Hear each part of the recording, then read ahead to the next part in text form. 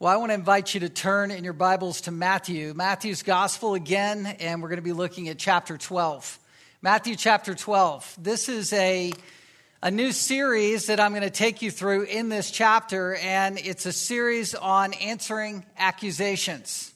What I found when I looked at chapter 12 is that Jesus, at this point in his ministry, is coming under siege, coming under attack from his enemies and those who want to discredit him by discrediting his message. If you want to discredit the man, you discredit the message. If you want to discredit the message, you discredit the man.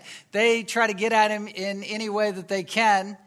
But the story doesn't end with Jesus. If you've been in the Christian life or walk for any period of time and put yourself out there and your faith out there, you know that we are promised persecution. We're promised to come under attacks just like Jesus did. It's no different treatment that the master received than does the servants or the slaves. If you're a follower of Christ, you're under Christ. You are the body of Christ, so you will, as Paul said, bear the marks of the body of Christ. We'll take the hits for Jesus Christ. We don't have a martyr complex. We're not trying to pick a fight with anyone or be harmed in any way, but when you stand for truth, it does cut cross-grain against a culture that wants its flesh, wants its sin, wants to be left alone. In the very presence of Christ, the very word of Christ, ensues kind of an attack. It sets the stage for a battle. And we need to know the schemes that Satan comes up with, because there's nothing new under the sun. The tactics are the same. The lies of the father of lies are the same. And so because these attacks will cycle and recycle, we can see them coming if we'll just but watch our champion, our hero, Jesus Christ, as he is assaulted, and then he is perfect in the way that he responds, both in self-deprecating humility, always exalting his Father, always on mission, always going along the path all the way to the cross. But along the way, though he does not revile in return, he does battle back. And the question I would ask you is, what does that look like for you and me? What does it look like to fight the good fight of faith? What does it look like to not revile in return, like Jesus is said by 1 Peter chapter 2? He did not revile in return. He didn't respond in kind. He didn't react in the flesh. He couldn't do it. He was perfect, the Lamb of God. He's our perfect example of not doing that. We want to be like the suffering servant. But are we just supposed to lay there idle and take the hits? Well, if it was as simple as just being persecuted, I think we would say yes. Yeah, this world is not our home. We're here to be Christ, to live as Christ. But the Bible does not preach passivity. It still calls for us to fight, to contend. What did Paul do? Paul, when he was talking about his life and ministry through the book of 2 Corinthians, 2 Corinthians is an autobiographical portrayal of him being attacked by super apostles, false apostles who were original Greek language, huper apostles. We are better than Paul apostles. So they were trying to dog his character. They said all kinds of things about his teaching and life and character, tried to undo him so they could undo his message. And what he said is, listen, I want to come in gentleness. I want to come in weakness. But if you don't stop the attack, 2 Corinthians 10:5, we are destroying speculations and every lofty thing raised up against the knowledge of God. We're taking every thought captive to the obedience of Christ. That's not self-speak. I know a lot of people go, well, I'm taking my thoughts captive. I understand that application. He's battling false teachers. He's saying, I'm bringing spiritual weaponry. I'm going to destroy your arguments against me. And I'm going to take them caged captive to Jesus. That's what Paul was. He was a warrior. He was commissioning Timothy to go into battle. Be SEAL Team 6 for Jesus. That was 1 and 2 Timothy. It's a battle. It is. We're supposed to engage it. Satan in the original Hebrew language means accuser. Job 1 and 2, Satan accused Job to God. Zechariah 3, he's the accuser before the throne of God, trying to accuse those who are advocated by Jesus Christ. You know that throne room dynamic. Revelation 12:10, same thing. These are lies meant to hamstring God's messengers. But they need to be familiar to us so we know how to respond when they're there. You know, it's one thing to be accused of something that you've actually done.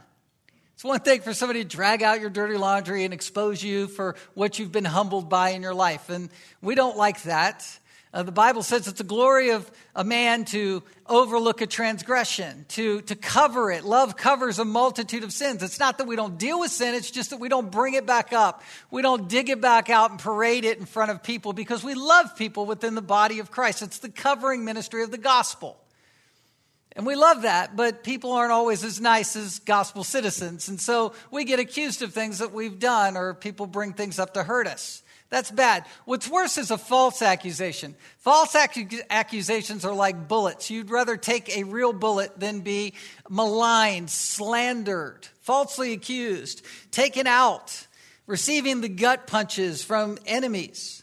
Our whole culture this day is trying to hamstring people who are oftentimes good Christian people just trying to preach the gospel, and then we're called haters, people who are pervading hate speech. And the CRT movement is trying to leverage this victim culture, saying we're all victims, and so you are the oppressors. You're the people who are not backing off. People want to accuse us of being oppressive. And that's got to be responded to in a right way, in a godly way. What is the solution? How do we fight the good fight of faith, live like Jesus, live in a persecuted situation? Well, I've heard it said this way, and I love this. We're not fighting for ourselves, and you don't fight other people directly. What you do is you fight not people, but you fight for truth. I remember early in my relationship with Judy. She's not in the room right now, I don't think. But anyway, we can talk to her later. Early in our marriage, I just remember saying to her, look, when we have tension, just know in my heart of hearts, I'm not trying to win.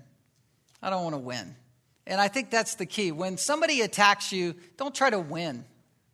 The goal is not to be better. The goal is not to be validated. The goal is not to be dignified. The goal is to fight for truth.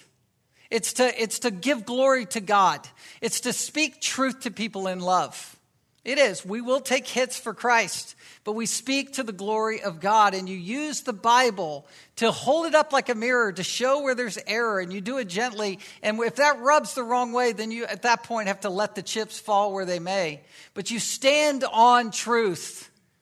1 Timothy chapter 1, 18 and 19, and 2 Timothy chapter 1, 12 through 14. These are both the introductory chapters of these epistles, these battle books on how to fight the good fight of faith. I had my twin boys in my office this week, and they were talking to me about, hey, who is it that guards the gospel in your life? This sort of wild question is hitting me. Is it God or is it you? And that's one of those questions where it's yes. God guards us while we guard his gospel. Listen to this. Paul said in 1 Timothy 1, this charge I entrust to you, verse 18, Timothy, my child, in accordance with the prophecies previously made about you, that by them you may wage the good warfare, holding faith and a good conscience. By rejecting this, some have made shipwreck of their faith. 2 Timothy chapter 1, verse 12 goes this way, which is why I suffer as I do, but I am not ashamed, for I know whom I have believed, and I am convinced that he is able to guard until that day what he has entrusted to me. Follow the pattern of the sound words that you have heard from me in faith and love that are in Christ Jesus. By the Holy Spirit who dwells within us, here it is, guard the good deposit entrusted to you. I may not win every fight. I may not win every debate. I may not win every challenge, but I'm not going to let go of the gospel. That's the point. He's entrusted it to me. He's got me, and I've got his gospel. I don't want to fumble the football, right? I want to keep the truth going. So what does this mean? Is it wise to live the life with sort of a battle mindset? Well, I think it's important to understand that we want to exalt the truth. I heard a professor say one time to me in college, I kind of like this illustration. He was a little bit self-deprecating, like it's a little weird. But he said he was growing a tulip garden. And he loves his tulips. You know, it's springtime, and we'll think about that. He loves his flowers. But he said, the leaves will blow into my tulip garden and get all around him, and it'll mess it up. But he said, And the leaves are the picture of the false teachers and heresies and lies that come. And the tulips are about like your life holding up the truth. That's the analogy. And he said the leaves are there, and I just want to rake them out. But then a stronger wind hit and gale forces hit. And had those leaves not been there around, buffering and buttressing these flowers, they would have been wiped out. So you say, how does that analogy apply? Well, the tough times come, the lies are given, the accusations are made, and when you think you're at your worst, you're actually holding the truth strongest. Through weakness, you become strong. Listen, without Pharaoh's magicians, Moses' miracles would have looked like no big deal. Without prophets of Baal, the true prophets like Elijah wouldn't be able to pray fire down from heaven. Without the pride of Saul, you would think of David as just an emotional king. Without the super apostles of 2 Corinthians, Paul's words where he said, my grace is sufficient for you, power is perfected in weakness, all of that just would have fallen flat. Without the Antichrist, you would not see Christ Jesus as lamb and lion in heaven as the exalted Savior. It's all these things that come into our lives that are difficult, that are hard, difficult to work through. There are those realities that make you stronger, where you go, listen, I've got to dig deep and I've got to hang on to the Word of God and I've got to meet this challenge with truth. You say, sometimes I don't have the answer. I don't have Bible recall on the fly. Well, just tell somebody, look, just pause. I mean, I know you've said that. Let me just go away and do some Bible study, Google for some verses that works, and then come back with truth and just say, hey, can we have a Bible study about that? I want to answer you with gentleness and with truth. That's how people come to Christ. They get blown away by the Bible, not by you, not by your, great smile or, your winsome personality. It's the truth that saves. That's the seed of the Word of God. And Jesus, in our text, relies on truth. We're going to be looking at 8 accusations, answering 8 accusations against Jesus over this series. This is accusation numero uno, the first one. Jesus, you're a nonconformist. I'm going to put it a different way. I think I would have titled it this way. You're an insubordinate. You're an insubordinate. Have you ever been called an insubordinate? That one feels real good, Here's the law, Jesus. We're the Pharisees. We're judge, jury, and executioner. You're out of bounds. And you don't care. And we're calling you out in front of your men. And that's what this first section is doing. Verses 1 through 8. Let me read it to you real quick. Verse 1, chapter 12. At that time, Jesus went through the grain fields on the Sabbath. His disciples were hungry, and they began to pluck heads of grain and to eat. And when the Pharisees saw it, they said to him, look, your disciples are doing what is not lawful to do on the Sabbath. He said to them, have you not read what David did when he was hungry and those who were with him? How he entered the house of God and ate the bread of the presence, it was not lawful for him to eat, nor for those who were with him, but only for the priest. Or have you not read in the law how on the Sabbath the priest in the temple profane the Sabbath and are guiltless? Let's stop there. First accusation, Jesus, you're a nonconformist. You're out of bounds. This is a reverse psychological method. They're trying to trap Jesus and bind him with the law by saying you're outside the law. It's the person in, grade school that's always looking for somebody to get them in trouble, right? Oh, I still remember this. I have PTSD. You're not cutting, the right way. You're coloring out of the lines. Teacher, this person's bad. That's what they were doing. It doesn't really graduate from that. It begins with, if you're taking an outline, an action. What was going on? It was at that time. It was a providential time. First point is Jesus is a nonconformist, and it's an action. They went through the grain fields on the Sabbath. It's a time that matters because the Lord had designed this. You say, did the Lord design for Jesus to be attacked? Well, in his providence, yes. He's not responsible for the sin, but he is responsible for the setting. That's how it works. That's why we say, Lord, lead us not into temptation, but deliver us from evil. In other words, when we're in this setting in the world and Satan's coming after us, give us deliverance. Give us a good heart response to the tough trial that's around the corner. That's what's happening. It's the Sabbath. That actually connects up with chapter 11 in the flow of Matthew's writing. He's writing under the inspiration of the Holy Spirit. He's quoting Jesus in verse 28. This is what Nathan was talking about earlier as we were worshiping. Come to me, all who are labor and heavy laden, and I will give you rest. That word rest connects directly to Sabbath. Sabbath and rest are synonymous. We're going to pick that up next week and unpack that. Take my yoke upon you and learn from me, for I am gentle and lowly in heart, and you will find rest for your souls. For my yoke is easy and my burden is light. Jesus was saying, look, don't live under the law. Don't live under the works yoke, this big, heavy burden on your back as you're like a farm animal trying to plow hard to make yourself right with God. That's no way to live. That's false religion. Throw that yoke off and put on the grace yoke. Replace the works yoke with the grace yoke, because going with the gospel, going in the freedom of Christ is the way to progress in the Christian life. We are obedient to Christ, but he gives us the power of the Holy Spirit by his grace to do that.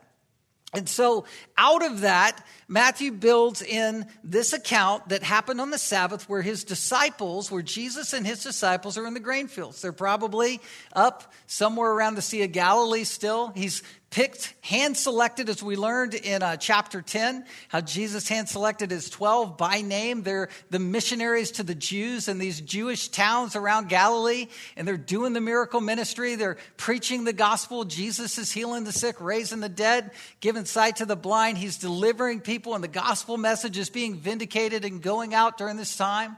The disciples, though, were human beings, just like Jesus, fully human. They're hungry.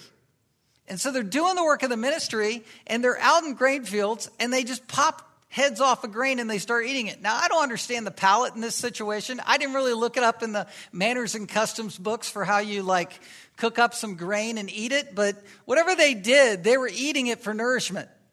It means they weren't really just saying, hey, let's take a Sunday dinner lunch, because we're tired from a Sunday days of ministry. No, they're on the field. They have a way to eat, and they need nourishment. They need grain. And they go for it right there. But there's a watching audience waiting for them, the accusers. Empowered by Satan, these Pharisees, these religious leaders are saying, you are out of bounds from the law because you're eating and it's on Sabbath. And so that's a kind of work, and so you can't do it. That's how they're misapplying the law. And it's amazing to understand the context is one of nourishment, because if you see in the text, it says specifically the disciples were hungry. They weren't doing this out of leisure. They're doing this out of survival. They're doing it out of necessity. In the ministry, the laborer is worthy of his wage. The minister is like an ox that you shouldn't muzzle while he's threshing, right? You got to feed and you got to live as you work and as you minister. You don't want to deprive the ministers so they can keep preaching, so they can keep working. The Pharisees, totally blind to this. They don't see Jesus, they don't see ministry, they don't see mission, they just see law and they see rule breaking. And they say, this is a foul because the Sabbath matters so much and you are out of bounds in what you are doing. It's not good. That's the action. Number 2, the accusation. Let's unpack that. But when the Pharisees saw it, notice they see something. What they see is, you're out of bounds. They saw it. They said to them, look, your disciples are doing what is not lawful to do on the Sabbath. And you say, where are they coming from? How do they have any weight behind their accusation? Well, you got to understand that the Sabbath was the sign of the Mosaic covenant. So the sign of the Abrahamic covenant, the people of God that were being gathered and collected under the loins of Abraham and Sarah and populated as God's people to transform the world as the nation of Israel. All of that sign was through the sign of circumcision, showing separation and cleanliness as a people of God. And they were populating, they're going towards the promised land. And God at Mount Sinai gives Moses the law. And the second covenant, which is following, or the covenant after the Abrahamic covenant, that is following the Abrahamic covenant and building it, is the Mosaic covenant, the covenant of Moses. Covenant means promise. It's promise that God is blessing you as a family. It's his promise to the family of God. And the Mosaic covenant was based on obedience. You need to obey and yield to the law of God. And so the sign of that covenant, much like circumcision was for Abraham, this sign is the Sabbath. The Sabbath day, remembering it and keeping it holy was what mattered so much, because it was all based on God being the creator. Remember, God in 6 days created all of the world, everything, the heavens, the earth. And then he rested on the seventh day. This rest day was the seventh day, and it was the day of completion, saying, this is my creation, and I'm looking upon it as very good. It's a pronouncement of perfection. It's harmony within the Trinity. And it's saying, this is going to be my creation, and you are the family of God. And so as the family of God on Sabbath, you need to be still and know that I am God. You're giving all glory to God in faith. It's a commitment of family. Exodus chapter 20 talks about that. You can see it in verse 9 through 11. You're to remember the Sabbath day and keep it holy. You're to cease from all of your work. So that's the idea behind all of this. But there's an anecdote. There's a story in Numbers that I just have to think was in the back of the minds of the Pharisees. And it was about the man who picked up sticks on the Sabbath. Do you ever remember reading that? This man was brought to trial, court, and taken outside the camp. And you're going to read, he was killed for what he did on the Sabbath. Numbers 15:32. It says, while the people of Israel were in the wilderness, they found a man gathering sticks on the Sabbath day. And those who found him gathering sticks brought him to Moses and Aaron and to all the congregation. They put him in custody because it had not been made clear what should be done to him. Verse 35. And the Lord said to Moses, the man shall be put to death. All the congregation shall stone him with stones outside the camp. And all the congregation brought him outside the camp and stoned him to death with stones as the Lord commanded Moses. Now again, here's the question, and the reason I bring this up as a Bible study is because these are the kind of questions I ask when I'm sitting there and somebody's preaching Sabbath or something like this to me. Does this punishment fit the crime? All right? I mean, I want my boys to pick up some sticks in my backyard right now, right? I mean, what is the big deal? Why is this immediate death? Well, like I said, the Sabbath was the sign of this covenant. The Sabbath was the signature sign of God to say, listen, you are either understanding this, grasping this, you are committed to the covenant community of the family of God, or you are running out into the interstate highway and you're going to get hit by a car. That's what the sign of the covenant means.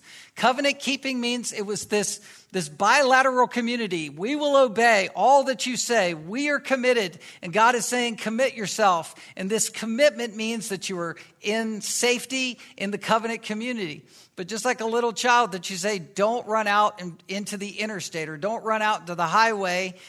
If this man was saying, I don't want in the covenant community. I don't care about the Sabbath. I am going to be in abject rebellion to it. It doesn't matter exactly what he was doing, but he was doing something with a rebellious heart, saying, I don't care about being in. And so because of that attitude, we don't have the detailed context. We don't know how many sticks or why or what his attitude was, but he was demonstrably in rebellion, abject rebellion, thumbing his nose at God. And God said, that person needs to be struck dead. You say, well, what's a parallel to something like that? Well, think about this. Think about it within the church and church discipline. Matthew 18. Does a particular sin get you kicked out of the church? No. There's no particular sin that gets you kicked out of the family of God. God's grace covers all sin. But I'll say this, any sin that you don't repent of, that you let fester and grow in your heart, that could get you kicked out of the family of God. What do you mean by that? Well, first, Matthew 18 says people confront you, one person privately. It's a close circle. Hey, I see this in your life. You need to give this sin up. This is accountability. This is not an accusation. There's a fine line between accusation and accountability. Accusation, bad. False accusation, really bad. Accountability, it might hurt a little bit and sting to be exposed by somebody pointing it out. Accountability, very, very good. You want this. But the accountability comes. It's gracious. It's humble. You're trying to restore a person in the faith. You're trying to build them up. You're seeing what's wrong. Then 2 people come. Then 3 people come. You're gathering around them. It's an undetermined period of time. You're praying with that person. Please repent of that sin. Please see the light. No, no, no. Then step 3, it's brought to the whole family of God. The whole covenant community of the church is saying, listen, we need to go after this person and help and pray for this person. We want them to be restored. They reject it again and again. And finally, it's determined, it's stage 4. We are going to treat that person. This is what Matthew 18 says to do. Treat that person as an unbeliever. It's even more graphically displayed in 1 Corinthians 5, where it said that of a person who was committing unrepentant incestuous sin, being divisive in the church, that person is being delivered over to Satan. When a person is that hard-hearted, in abject rebellion within the body of Christ, it becomes corrosive. I was reading about Hymenaeus and Philetus today in 2 Timothy about how their gossip was upsetting whole families and it was spreading like gangrene. That kind of person needs to be put out of the church because they are showing themselves to not truly be a Christian in the first place. And they need discipline. They need to be shown the door until they will come back like the prodigal and say, I repent. I want in the family of God. And you welcome them with open arms and say, we forgive you. We love you. We cover it. And we will not even ever bring it up again. That's the gospel. That's glory. In this case, under the old covenant, that person was doing old covenant abject rebellion, and that person was worthy of death. You say, is that New Testament? Well, 1 Corinthians chapter 11 talks about the Lord's table when people were gathering for worship around the Lord's Supper. And in that context, they were using wine because people were getting drunk. They were doing it in drunken rebellion. And they weren't examining themselves. Paul says, look, when you come to the Lord's table, examine yourself and meditate and think about the state of your own heart. Because if you take the Lord's table in an unworthy manner, some are falling sick and weak and even dying. You say, what's that about? It's like, I'd never want to take the Lord's Supper if I could make myself sick. Well, again, think about the punishment fitting the crime. A person who's taking the Lord's Supper, like 1 Corinthians 11 is talking about, that person is going to be sick or potentially be killed by God because that's a person in abject rebellion. As a kid, when I used to take the Lord's Supper, I'd be really scared. I mean, I was nervous about a text like that, but it's not like that. This is people getting drunk on the Lord's Supper. It's people who are blaspheming God. It's people who are showing themselves not to be a believer, flying in the face of the Lord. That's the kind of danger a person is in that context, not just, thinking through your own heart before you take communion. I think it's good to pray, to confess, to be right with God, to search your heart, to do that when we do that. But I don't think anybody's in threat if they're just doing it in normal Christian, examination. That's different. Does that make sense? So I'm just trying to make the point that the Pharisees were overreaching by using something like the story in Numbers to say the disciples were committing a foul that is a high crimes and, penalty that needs to be repented of. What you have is Jesus responds. He responds to the action and the accusation. He responds to the accusation with 2 anecdotes. 2 anecdotes. Look at verses 3 and 5. These are Old Testament anecdotes. So they're using the Old Testament, and Jesus is responding with truth. You don't fight people, you fight for truth. He said to them, have you not read what David did when he was hungry? And those who were with him, how he entered the house of God and ate the bread of the presence, which it was not lawful for him to eat, nor for those who were with him, but only for the priest? Let's stop there. This scenario takes us back to 1 Samuel 21. 1 Samuel 21 is where David, who as a young man, he became an adversary to Saul. Now, it wasn't David's fault. David was just living his life. He slew Goliath because Goliath was against God. And it was a very public display of David and how he was going to be God's king after Saul. And then, Saul got jealous. David's the one who slays 10,000s to your thousands, right? There was jealousy there. There's Jonathan and David have this relationship and this best friendship where Jonathan's trying to keep David alive because he knows his dad is angry at him and he's been throwing spears at him. And so they conspire. Look, if I shoot the short arrow, you can stay. If I shoot the long arrow, you need to go. He shoots the long arrow. David's like, okay, I'm out of here. So he's on the run and he's running for his life with his mighty men with him, with his little army, and he's hungry. He's hungry to the point of desperation. He comes up to Ahimelech in 1 Samuel 21, and he's coming to the tabernacle.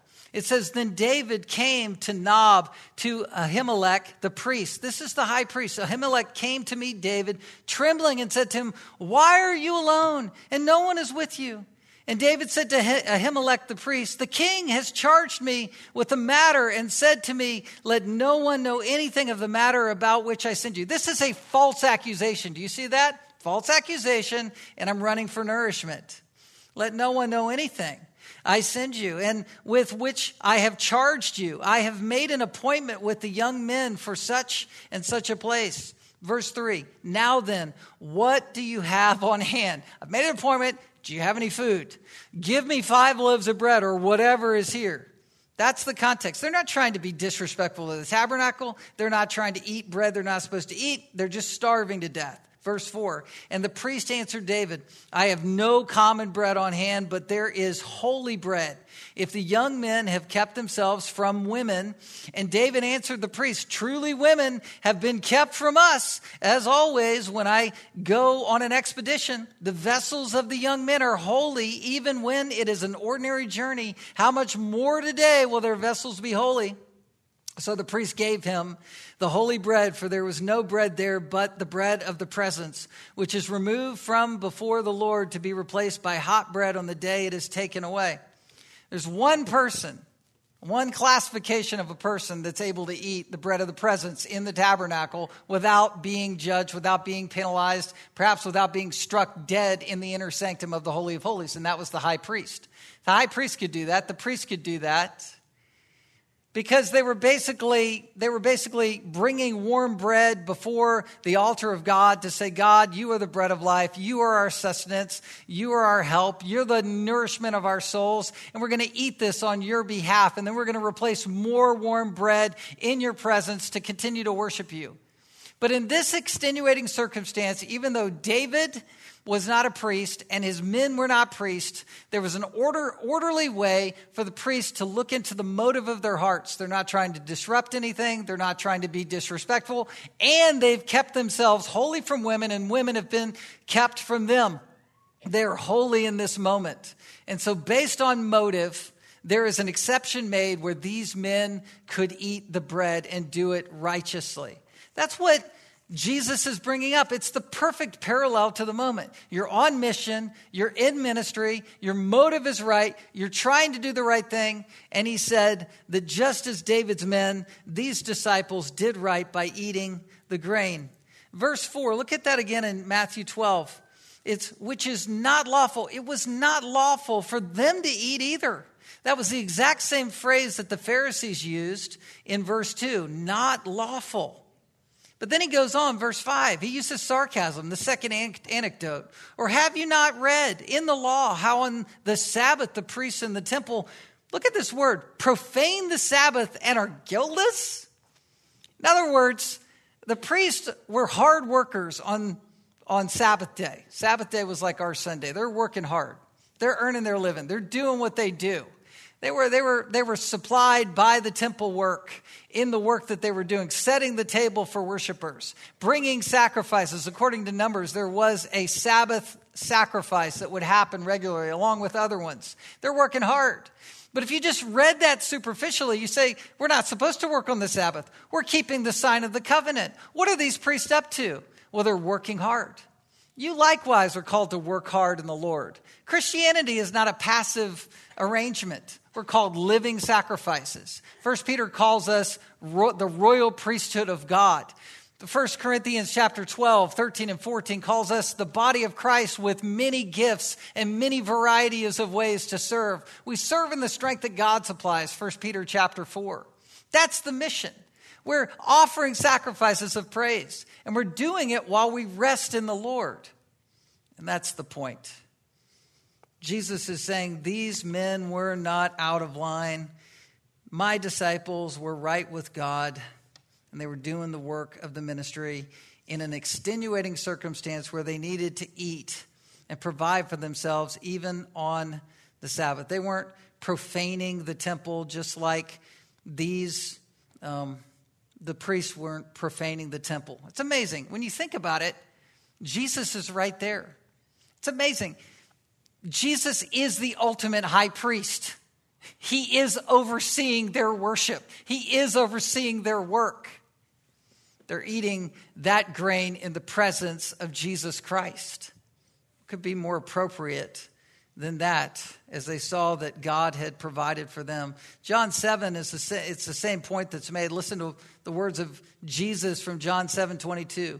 Moses gave you circumcision, not that it was from Moses, but from the fathers, meaning from Abraham. And you circumcise a man on the Sabbath. If on the Sabbath a man receives circumcision, so that the law may not be broken. Are you angry with me because on the Sabbath I made a man's body whole?